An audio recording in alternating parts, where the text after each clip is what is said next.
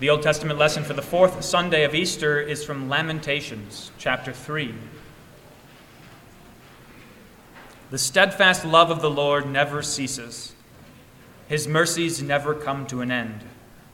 They are new every morning. Great is your faithfulness. The Lord is my portion, says my soul, therefore I will hope in him. The Lord is good to those who wait for him, to the soul who seeks him. It is good that one should wait quietly for the salvation of the Lord. It is good for a man that he bear the yoke in his youth. Let him sit alone in silence when it is laid on him. Let him put his mouth in the dust. There may yet be hope.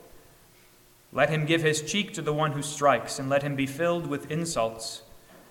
For the Lord will not cast off forever. But though he cause grief, he will have compassion, according to the abundance of his steadfast love. For he does not willingly afflict or grieve the children of men. This is the word of the Lord. Thanks be to God. Alleluia, Christ is risen. He is risen indeed. Alleluia. The festival goes on. We don't stop celebrating Easter for many days yet. Many days yet. We have a few more Sundays of Easter. The festival goes on, and of course the resurrection bears fruit in our lives day in and day out, morning after morning. The resurrection bears fruit. Just as we heard from Lamentations, the steadfast love of the Lord never ceases. His mercies never come to an end. They are new every morning. Great is your faithfulness. Listen to what marvelous and absolute terms are used to describe God's love. It never ceases. It never comes to an end. It is new every morning. Not a day passes by, not a moment, not a breath, where God is not blessing you with his mercy and his love. That is the story of the Bible from beginning to end. It is the story of God's love and mercy, never ending, overflowing beyond measure and unchanging. That is the reason why Christians should study the Bible in earnest. Because in the Bible we see the height and depth and length and breadth of God's love portrayed to us, especially in that he sent his Son to die for us. We learn about God's love and we see its pattern. We see how God has loved his people throughout the generations, how he loves them by giving them promises and then keeping his promises, how his love is received by faith, by trusting the promises that he has given, by believing that he will deliver, just as he said, believing indeed every morning. Like the manna that God sent from heaven for his people Israel, every morning there it lay on the ground.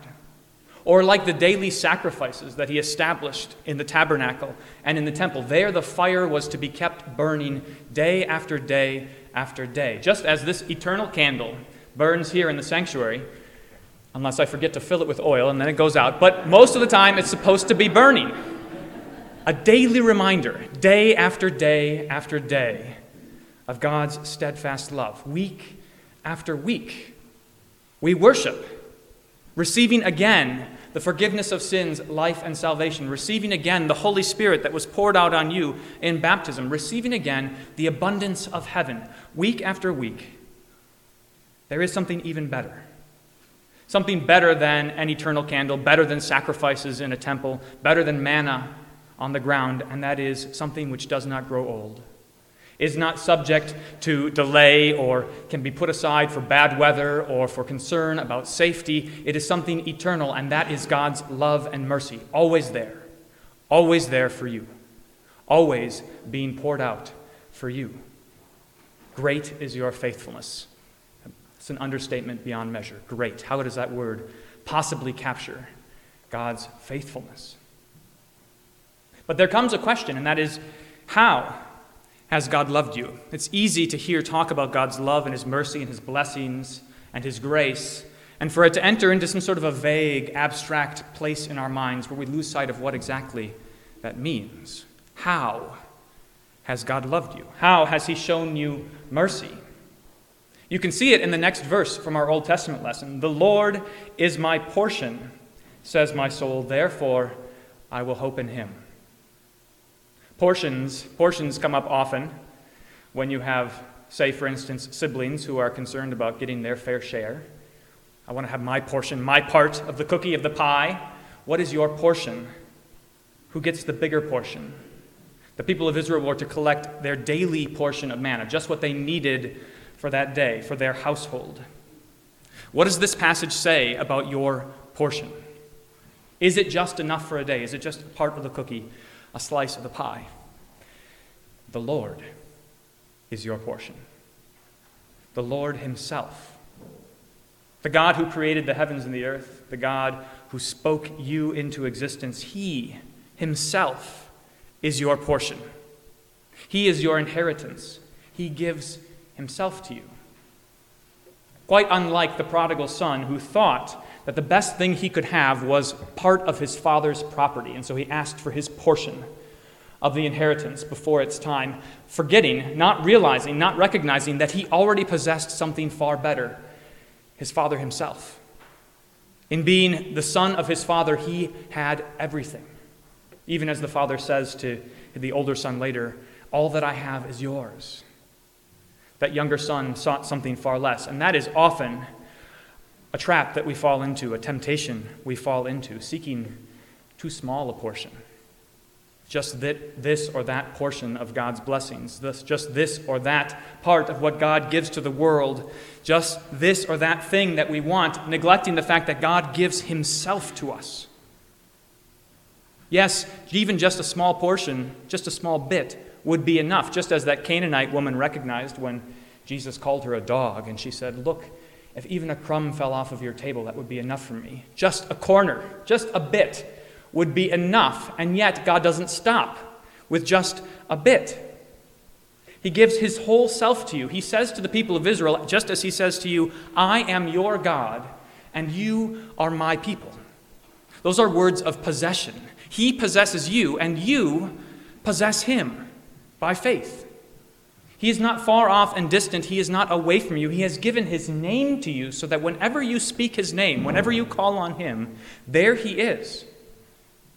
Just as if you're a mother or father and you hear some kid yell, Mom, your head instantly turns, so it is with your heavenly Father who gives you his name so that whenever you call on him, he is there for you.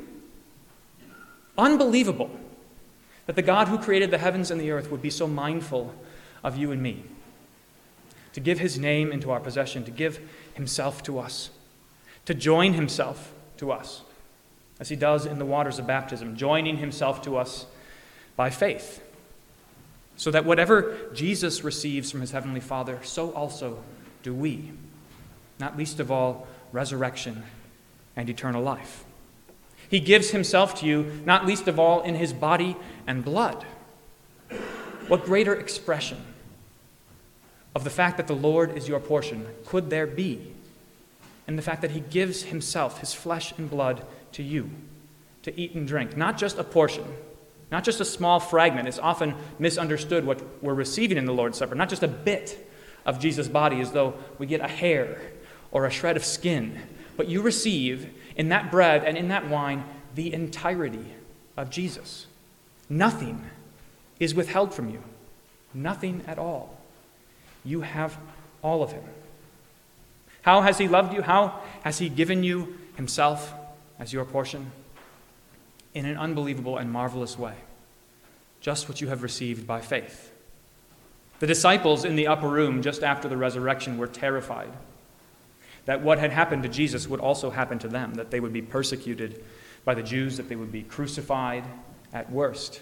They were terrified that what happened to Jesus would happen to them, and there is a great irony in that, for of course it is the case that what happens to Jesus happens to them, and that is the best news of all. For Christ did not remain in the tomb. The grave could not hold him. And so also it goes for you, by faith. The Lord is your portion, therefore hope in him. What goes for him goes for you. Christ has been risen from the dead, and so also will you. That day is not yet here, though. the day of resurrection that we sing in anticipation. It's not here yet, and so there is something for you to do in the meantime. Those are the next verses from Lamentations. The Lord is good to those who wait for him, to the soul who seeks him. It is good that one should wait quietly for the salvation of the Lord. It is, as Peter said, you are sojourners and exiles. You're far from home. You're on a journey, returning home. And you should, probably, as kids often do, ask all the time, are we there yet? That's what we're asking when we say, thy kingdom come. Come, Lord, quickly. Are we there yet? We're on a journey. We're on our way home, and we are to wait, hoping in the Lord. Not waiting and hoping as somebody who is just desperate, like a gambler who's just hoping that the next time they pull that lever, it will be a jackpot. Or like an investor who puts his money in the stock market, just hoping that he'll capture an upturn when everything goes up. But instead, hoping and waiting like this, like a watchman who stands on the walls looking for the first rays of sunlight, the first rays of the morning, knowing and believing full well that they will appear. This is not a faint hope and a dream. The sun will rise, and when the sun rises on you, it will be the light of Jesus Christ himself. Wait and hope. Wait like a mother, waiting for the birth of her child. Yes, it is often, not often, all the time, anguish, lots of pain and suffering. But even as Peter said, or as Jesus said, that pain and suffering goes away because of the joy that is brought to that mother at the sight of her child. Wait in eagerness and expectation as a mother waits for her baby.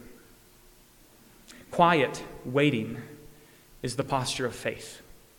We have no cause to be anxious or frenzied, no cause to be concerned about anything, but we can wait quietly.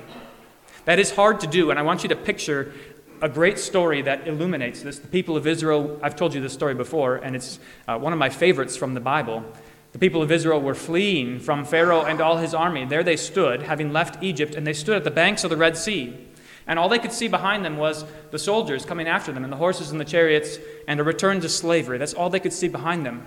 And in front of them, all they could see was the Red Sea, through which they could not pass. They had no way to go through, and they were terrified. They were terrified. It is easy to be terrified in life on account of those very same things, terrors behind and danger ahead.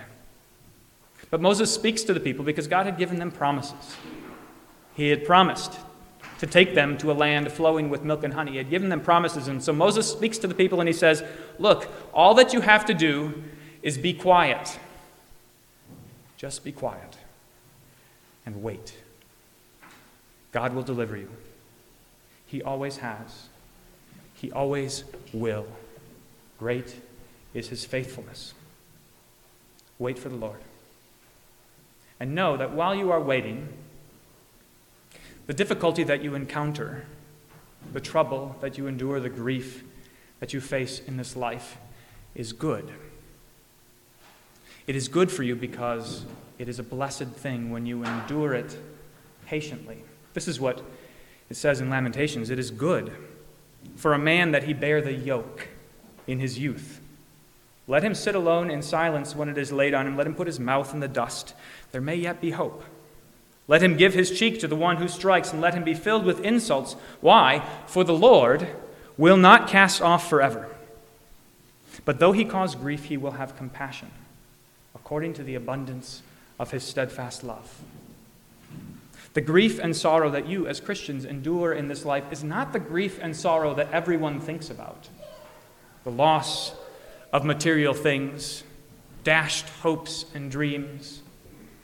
The grief that you experience in this life is chiefly the grief of suffering from the fact that righteousness does not yet abound, that the kingdom of God is not yet fully here, that we are yet waiting, that you hunger and thirst for righteousness, that you are waiting to be filled with every good thing. Waiting, it means that you must endure unrighteousness.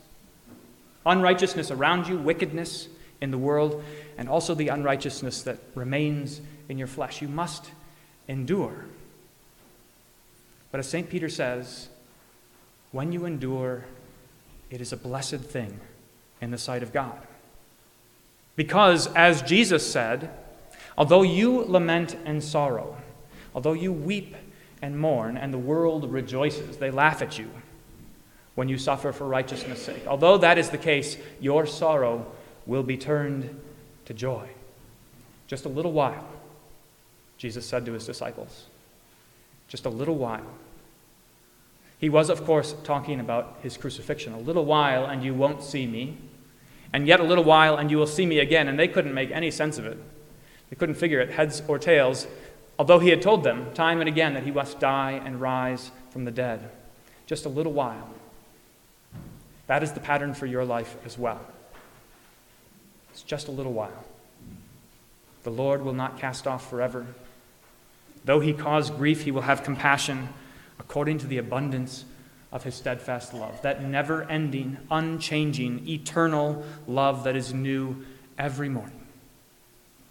Put your hope in him and rejoice, for Christ is risen. He is risen indeed. Alleluia.